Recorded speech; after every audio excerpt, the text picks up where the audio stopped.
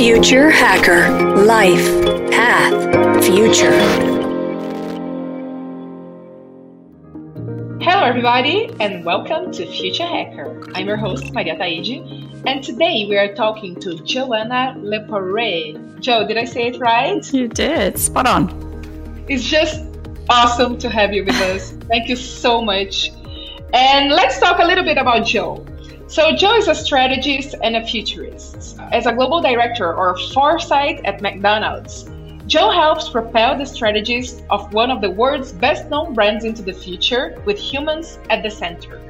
Prior to leading Foresight at McDonald's, Jo co-created a new strategic futures function within Mars Wrigley's global organization. Her career has spanned brand innovation, strategic transformation, and award-winning creative communications at Mars, General Mills, Essity, and Devondale. Did I say this right? Probably not. Yes, right? That's very good. in the Australian and US markets. An advocate for curiosity and differentiated thinking, Jo created 2 podcasts to explore future trends and fresh business ideas, Looking Outside and Future Imagined. She's a champion for strategies empowered by curiosity and creativity, and she loves speaking with diverse thinkers. In 2022, she was nominated by the SMR board to build collaboration with Insights and Foresight Professional as US representative. So as you can see, Jo is a true future hacker. Like, she has everything to do with us. I'm really, really happy. I'm really excited. Jo, as we were talking about, in your previous job, you created the whole Foresight area at your company from scratch. And basically, as I understand, that's now your mission for McDonald's all over again. So I have so many questions for you, and I think we should start from the beginning. You know, in your previous challenge, like how did it go? Because as I understand, it was something new to you, right? Mm-hmm. And I'd love to hear about, the main challenges you had. Can you give us just a brief summary of how did this go? Well, I can, but I have to say firstly, thank you, Maria, for having me on the show. I've been binging on the show, is how I would put it, just listening to all of the episodes, and was listening to the one with Keith Deere that you recorded fairly recently, and was literally walking my dog as I was listening to that going, okay, I am not qualified to be on this show. Oh, please. Keith is such a smart cookie, as many of your guests are. So hopefully I can add something of value. We'll see. I'm absolutely sure about that. Rest assured.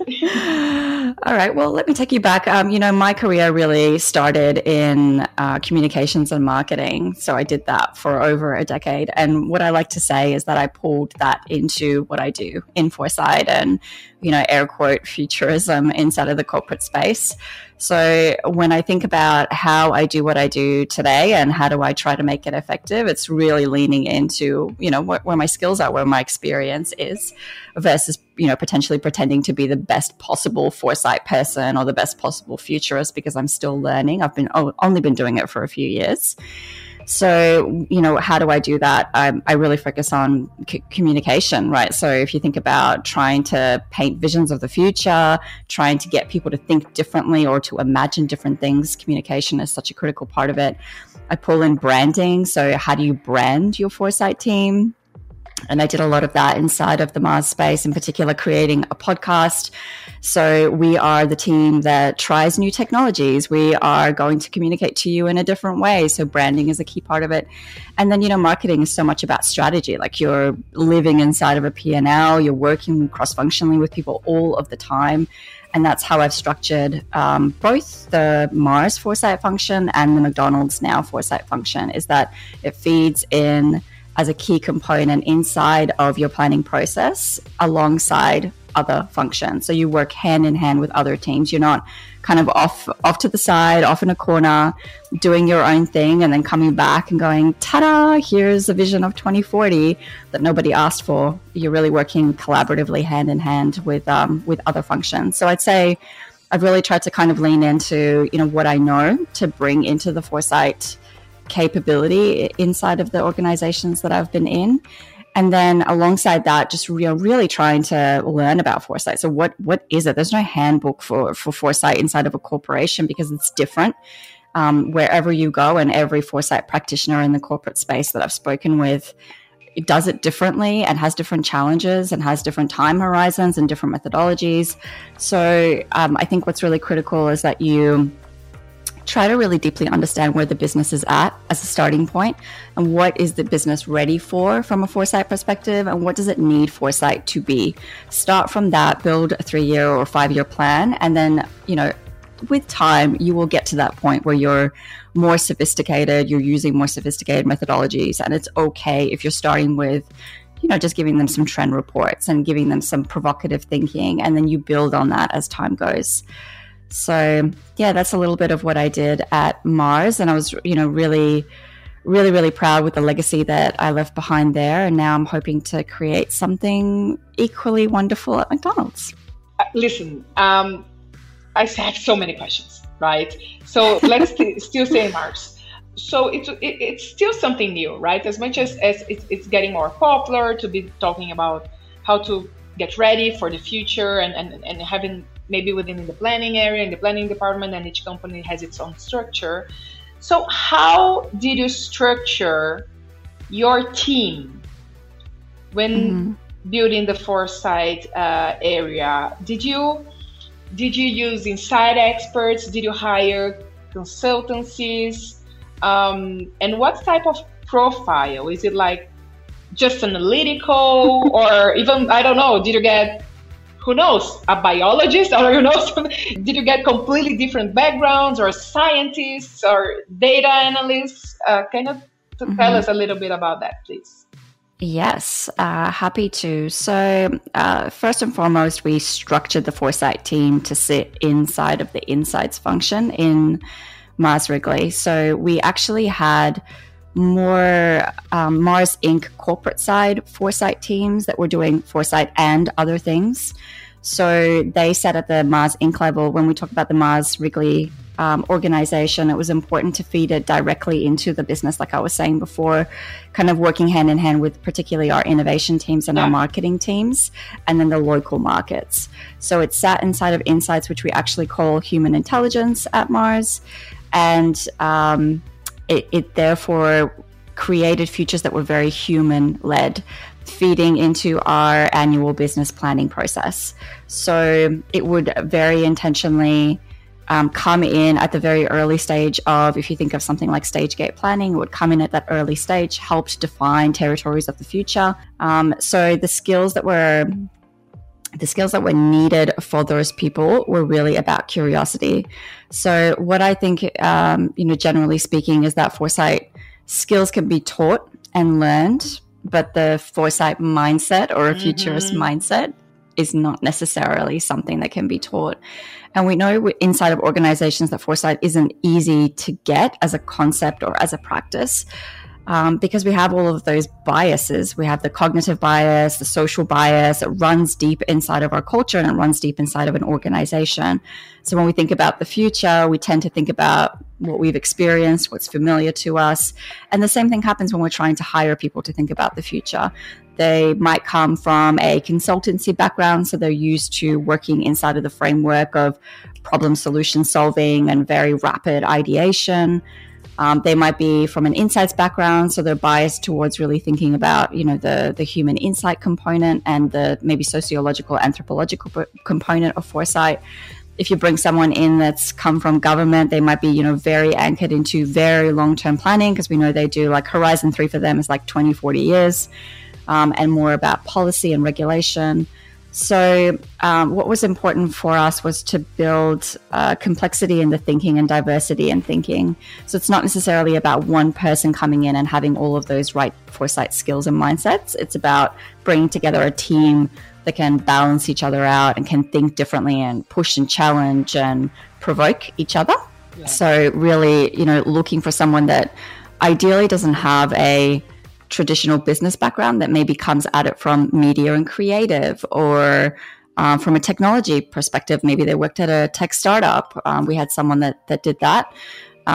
It might be someone that comes from an insights background, and that's also okay, as long as they have that mindset of just being really, really curious and very open to being challenged, so that we can get into a room together and all have those wonderful future mapping exercises where we poke and provoke each other. And as you said, it's a very collaborative work, right? And you would across several departments of the company.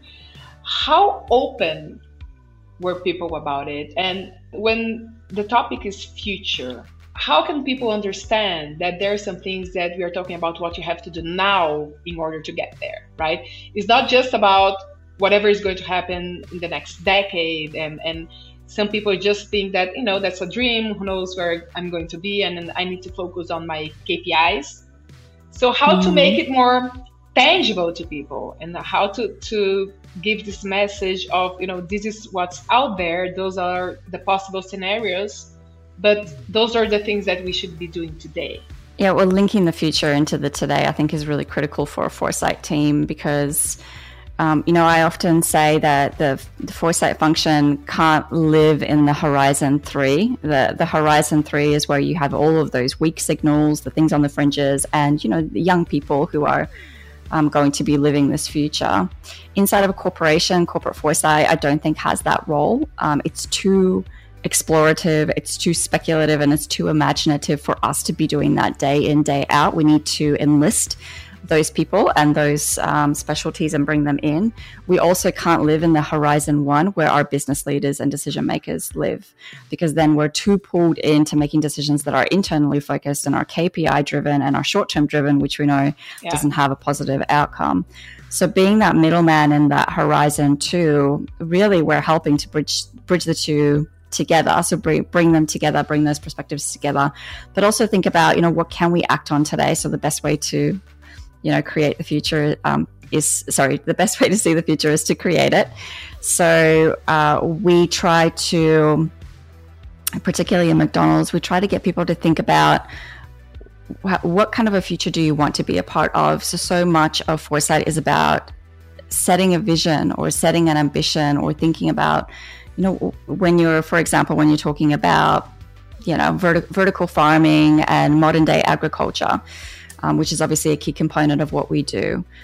What kind of innovations, investments, and benefits to our farmers and our consumers, obviously, do we want to be remembered for? Let's think, 10, 20 years into the future, what is that vision? And then let's work backwards from there on what we need to achieve, and therefore what actions we need to take today to be able to get there. So being that middleman in the middle in that horizon 2 is a really big challenge. And sometimes we get seen as the horizon 3 and we get almost, not discounted, but, it's very interesting what we present when we talk about Foresight and the futures. It's very interesting. It's very fascinating. It's very inspiring. And then it gets kind of left into the, the bottom of the priority list because we have important things we need to prioritize and put money behind today. And then if you come in and you're just focusing on short-term trends and how do you help to create an innovation pilot that generates an ROI next year, then you're not really doing your job properly.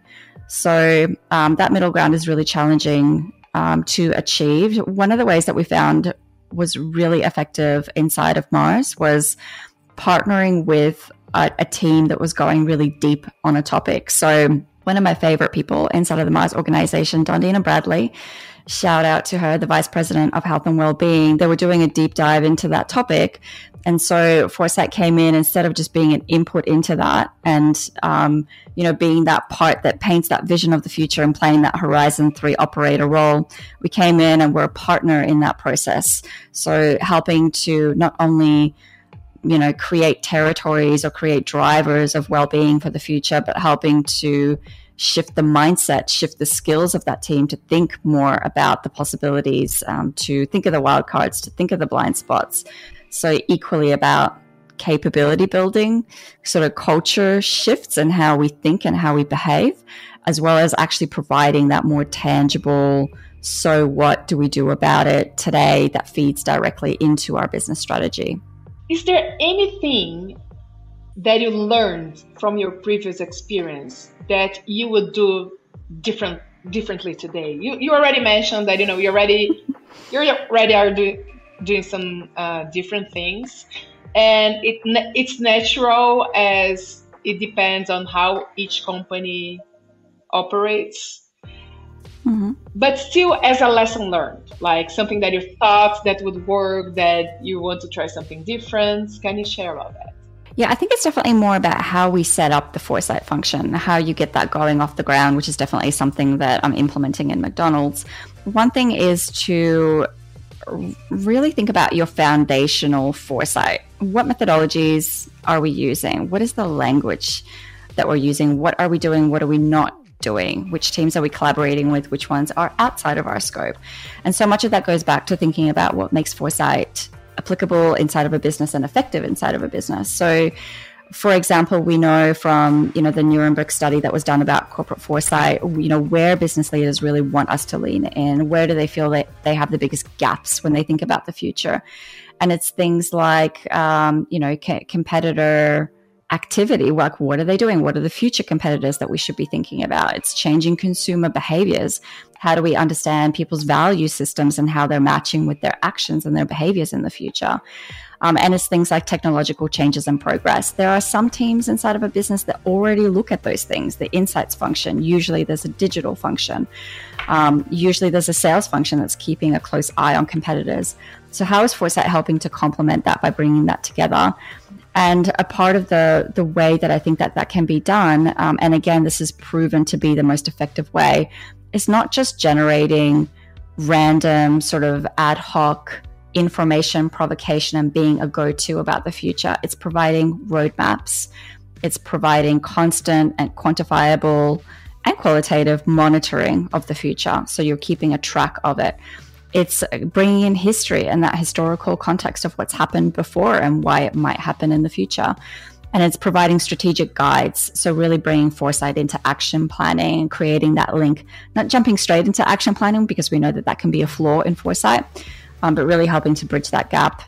And so as we're doing that, and we're building that foundation, and we're using, the consistent language of foresight that we want everybody in the business to start to use, we're also building case studies along the way so that at the end of the year or at the end of the 3 years, we don't have a business leader coming up to us saying, so what have you actually done? I mean, I know that what you guys do is really interesting, and we like to bring you in for those fun, fascinating, foresight presentations about the future.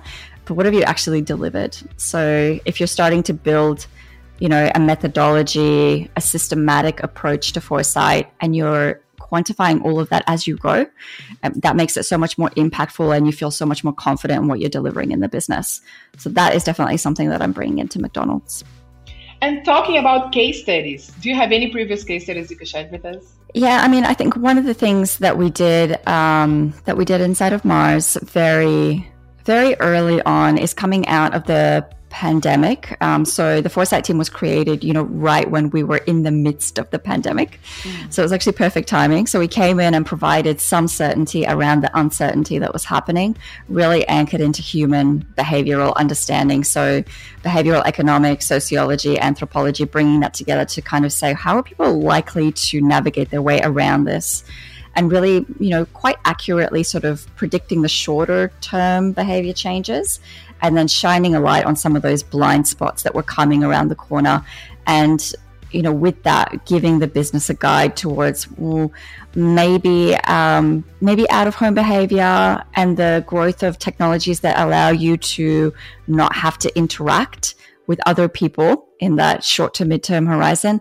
That might grow, and that might be something that we want to continue to invest in. So as a result of that, and one of the, the big shifts that we identified around, the growth of automation, the growth of predictive technologies, all of that being accelerated by the pandemic, and the touch-free environments that we want to have, the, for better or worse, the need that people had to not interact with other people, not having to deal with that from a transactional day-to-day basis, created an investment in smart vending for the business.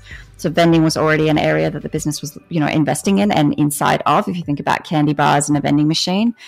But it kind of doubled down on how do we think about predictive vending or more interactive vending, more immersive vending experiences. So that's kind of one example where they doubled down on an investment and accelerated it. There's so many exciting things happening in the food tech industry, so many. And we've been interviewing a lot of people. talking about, and it's of the whole food cycle, right? Since production to transportation, and the origins, all those alternative proteins, for example. And that's a question I have for you. I don't know if you can answer, but still, we can see that, and we can see how BK is doing a lot of tests with vegan stores and using alternative proteins. So how do you see McDonald's following this path? And talking about Latin America, I haven't seen here, this path of having this meat-free or alternative protein burgers and things in this direction. So how do you see this happening at McDonald's? Yeah, it's a really great question, and a question that we get quite often. Certainly, we're working on a project at the moment in the Foresight team called The Future of Food, where we're exploring the areas where consumer behavior meets industry demand or environmental must-haves and imperatives for the future, with some of this amazing innovation that's starting to come through inside of that space. So certainly it's areas that we're looking at. We'd be really silly not to be looking at that. We have plant-based products in other markets around the world. So I was in Portugal the other month, and they had all of their advertising just launching their plant-based burger, and it was doing extremely well. Okay. So it's starting to filter through. I would say what McDonald's is really great at is, we always talk about putting people first, and that goes right down to the consumer. So we're not going to launch something unless it actually delivers on the McDonald's promise and what you expect from McDonald's. Like, is it affordable? Does it taste really, really great? And are people ready for it? So McDonald's is, quick service. You're in, you're out. Are you able to get that really high quality, affordable, delicious product? So if that plant-based burger or that lab-made burger doesn't deliver on that, then we're wasting the entire system's resources on something that we haven't fine-tuned and perfected just yet. So how do you make sure that the system is ready for it in a way that really starts to change consumer behavior and builds consumer trust, that you're in this for the long haul and that you're really dedicated to this because you're bringing them the quality product that they should be receiving? That's a great answer. And it's not just about delivering what the market is asking. Is about making sure that the whole cycle is respected and is sustainable and it makes sense, right?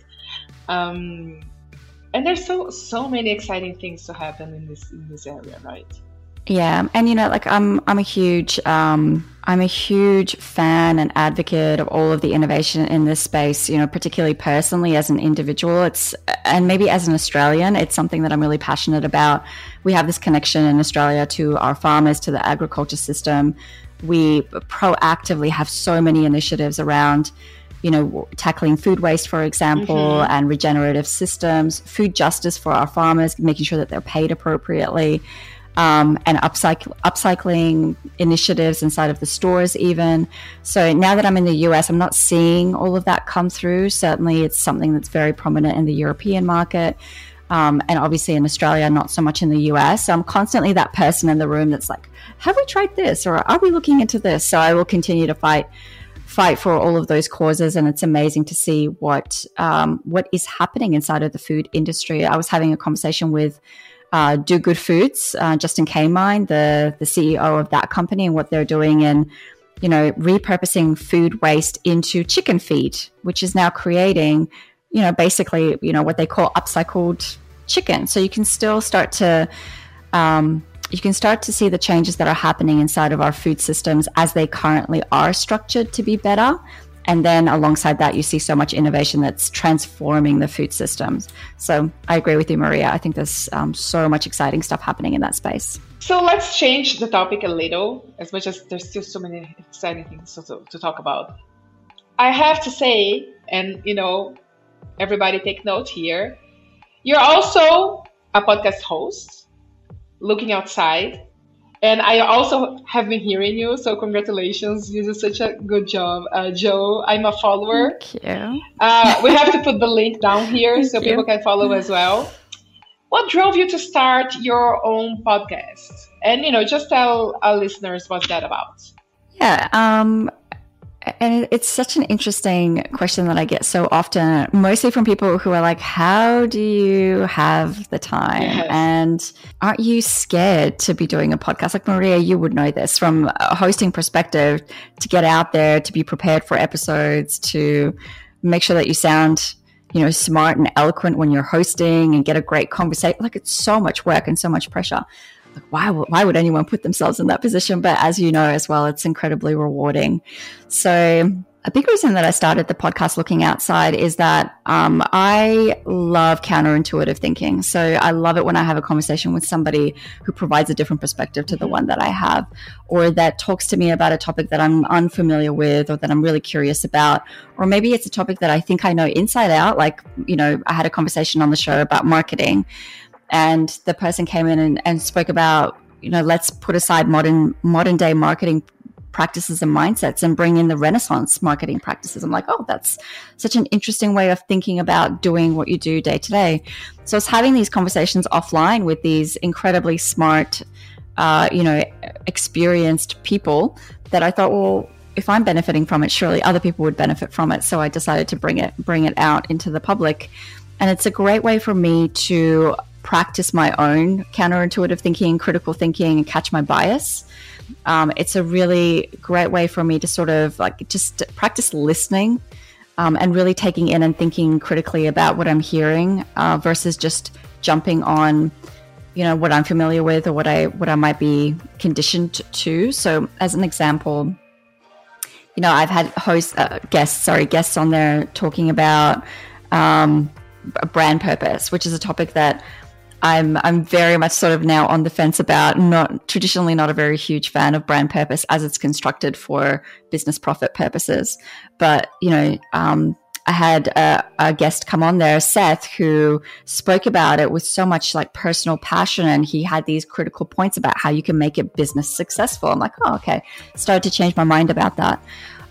Or the ability to talk to futurists. So I've had a number of futurists on there as well, and Foresight practitioners. Andy Hines came on. I recently interviewed Kat Tully from the School of International Futures.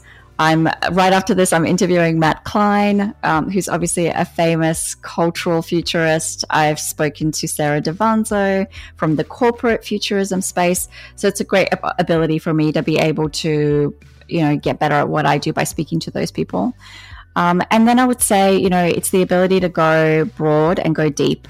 So I think traditionally with podcasts, what I've heard, aside from a few Stuff You Should Know, which is one of my favorite podcasts, and obviously your podcast, Future Hacker, which dives into a range of different topics and allows you to go really broad. Usually a podcast, very much focuses on one specific topic. So I get kind of burned out by that, and not bored, but burned out. It's too intensive on one topic. So I like the ability to be able to jump from talking about business strategy to talking about true crime, to talking about the metaverse, to talking about, cultural values and identity shifts. So I create whatever topics I want to that are interesting, that I think might be interesting to think about in a counterintuitive way. And then I get to bring on these high caliber guests who often I'm like, do you know who I am? Are you sure you want to come on my show? How did this person say yes to me? Which is, just an incredible experience. So it's a lot of work, but incredibly rewarding. And you just mentioned, how it's refreshing for us to be able to talk about such a diversity. I think it's the best word is diversity. It's not only cultural and the themes. This is where I want to get you to.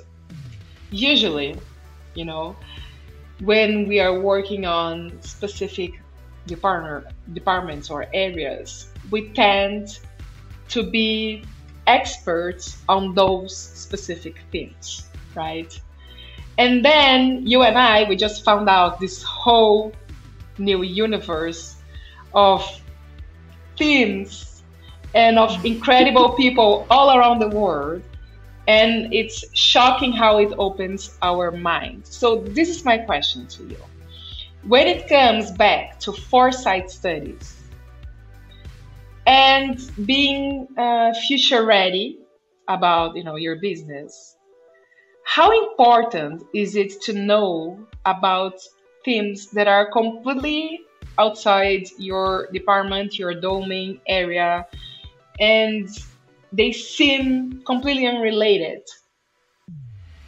But eventually you can connect the dots and figure out ways that you would never do when if you're still just working within your domain. Yeah, this is definitely something that I'm really passionate about, that diversity of thought and diversity of experience and diversity of perspective is definitely something that I try to bring into the podcast and also into what I do at Foresight. I think it's really critical.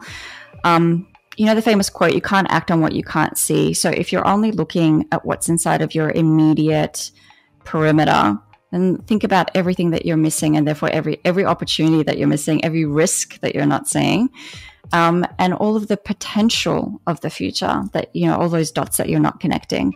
So I think what's really critical in Foresight is that we are intentionally observant. And I say intentionally, that being the critical part of horizon scanning, where we're looking outside of our category, outside of our market, and outside of our industry, at what's happening. And then, thinking about how are we capturing that? How are we really thinking through it? So how are we analyzing it, critiquing it, and then connecting the dots to what's happening, not just what's happening over there to our category, industry, or company, but connecting disparate dots together to create, those themes and those drivers and all of those things that Foresight delivers. I think it's really, really, really critical to be looking at other categories.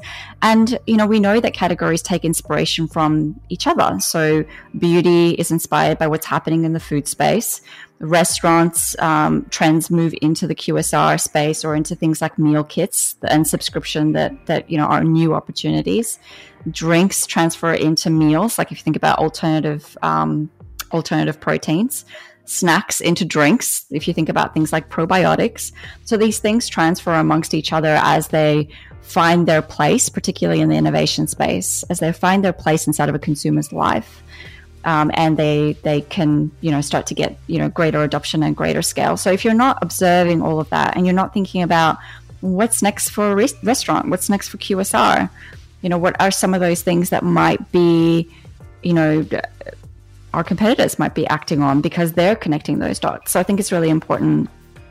And I think, if we think about, really truly understanding what's happening outside of our domain of expertise, and, there's always a risk of being jack of all trades, master of none. And that's where Foresight has a really big challenge, because we're pulled into everything. And because we're looking across the steep model, like I get this question all the time. It's like, do you look at, political regulation and policy changes? Yes.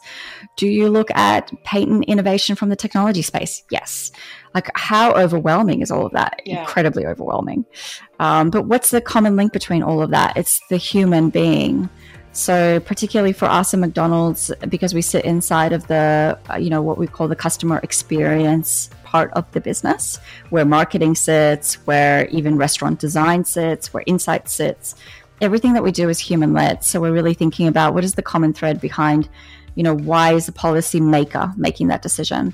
Why have humans culturally in the past made this big societal, a push to activism and protest against these changes? Why does a person, or I should say actually, when does a person move from caring about the environment, hypothetically and theoretically, to actually making changes in their behavior and making sacrifices in their day-to-day to change their habits? So really anchoring it into that human perspective. And we work with a number of agencies that help us to do that. So yes, we try to be as knowledgeable in human beings as we possibly can, but we work with anthropologists, we work with sociologists, with human behavioral experts, with neuroscientists, and in a number of great agencies that specialize in this, so that we can go really deep but also stay really broad. Jo, it was so lovely having you on the show, and I'm so happy to have you as a part of Future Hacker Network now. And if you have, thank you. Is there anything else you'd like to tell your audience? Any final advice to people that are trying to implement maybe the Foresight studies on your companies? Yeah, I would say, two things. One is, maybe three things if I can sneak one in. One is, like I said at the very beginning of the conversation, if you're coming into Foresight, more likely than not, you are not a Foresight academic. You haven't studied Foresight in the corporate space. You're coming in kind of going like, where's the handbook? There is no handbook. So think about leaning into what you're good at and where your experience lies, and bringing that into Foresight, and then boosting that with the knowledge around Foresight foundations, Foresight methodologies, really learning about the Foresight practice and balancing that. The second thing I would say is that, we do all create the future that we want to see. So try to continue to bring in those preferred futures. What is it that you want to be a part of? What is it that you want to create? What's the future that you want to, help your business to get to? Balancing that with, what's probable and what's plausible. And then the third thing is, I think it's really critical that businesses, particularly in the corporate business space, are thinking further out. So much of our strategies, we know the majority of businesses look 2 to 3 years out. They create actionable plans, maximum 3 years out. That is not even a midterm horizon. So help your business to think further out. It might take a long time to stretch them into that proper horizon 2 and then ultimately 3, but it's going to be really beneficial, and I think it's really important. Maria, thank you so much for having me on the show. It's been an absolute joy speaking with you. Thank you so much. Thank you, Jo, and wishing you the best on your new ride. Thank you so much. Future Hacker. Life. Path. Future.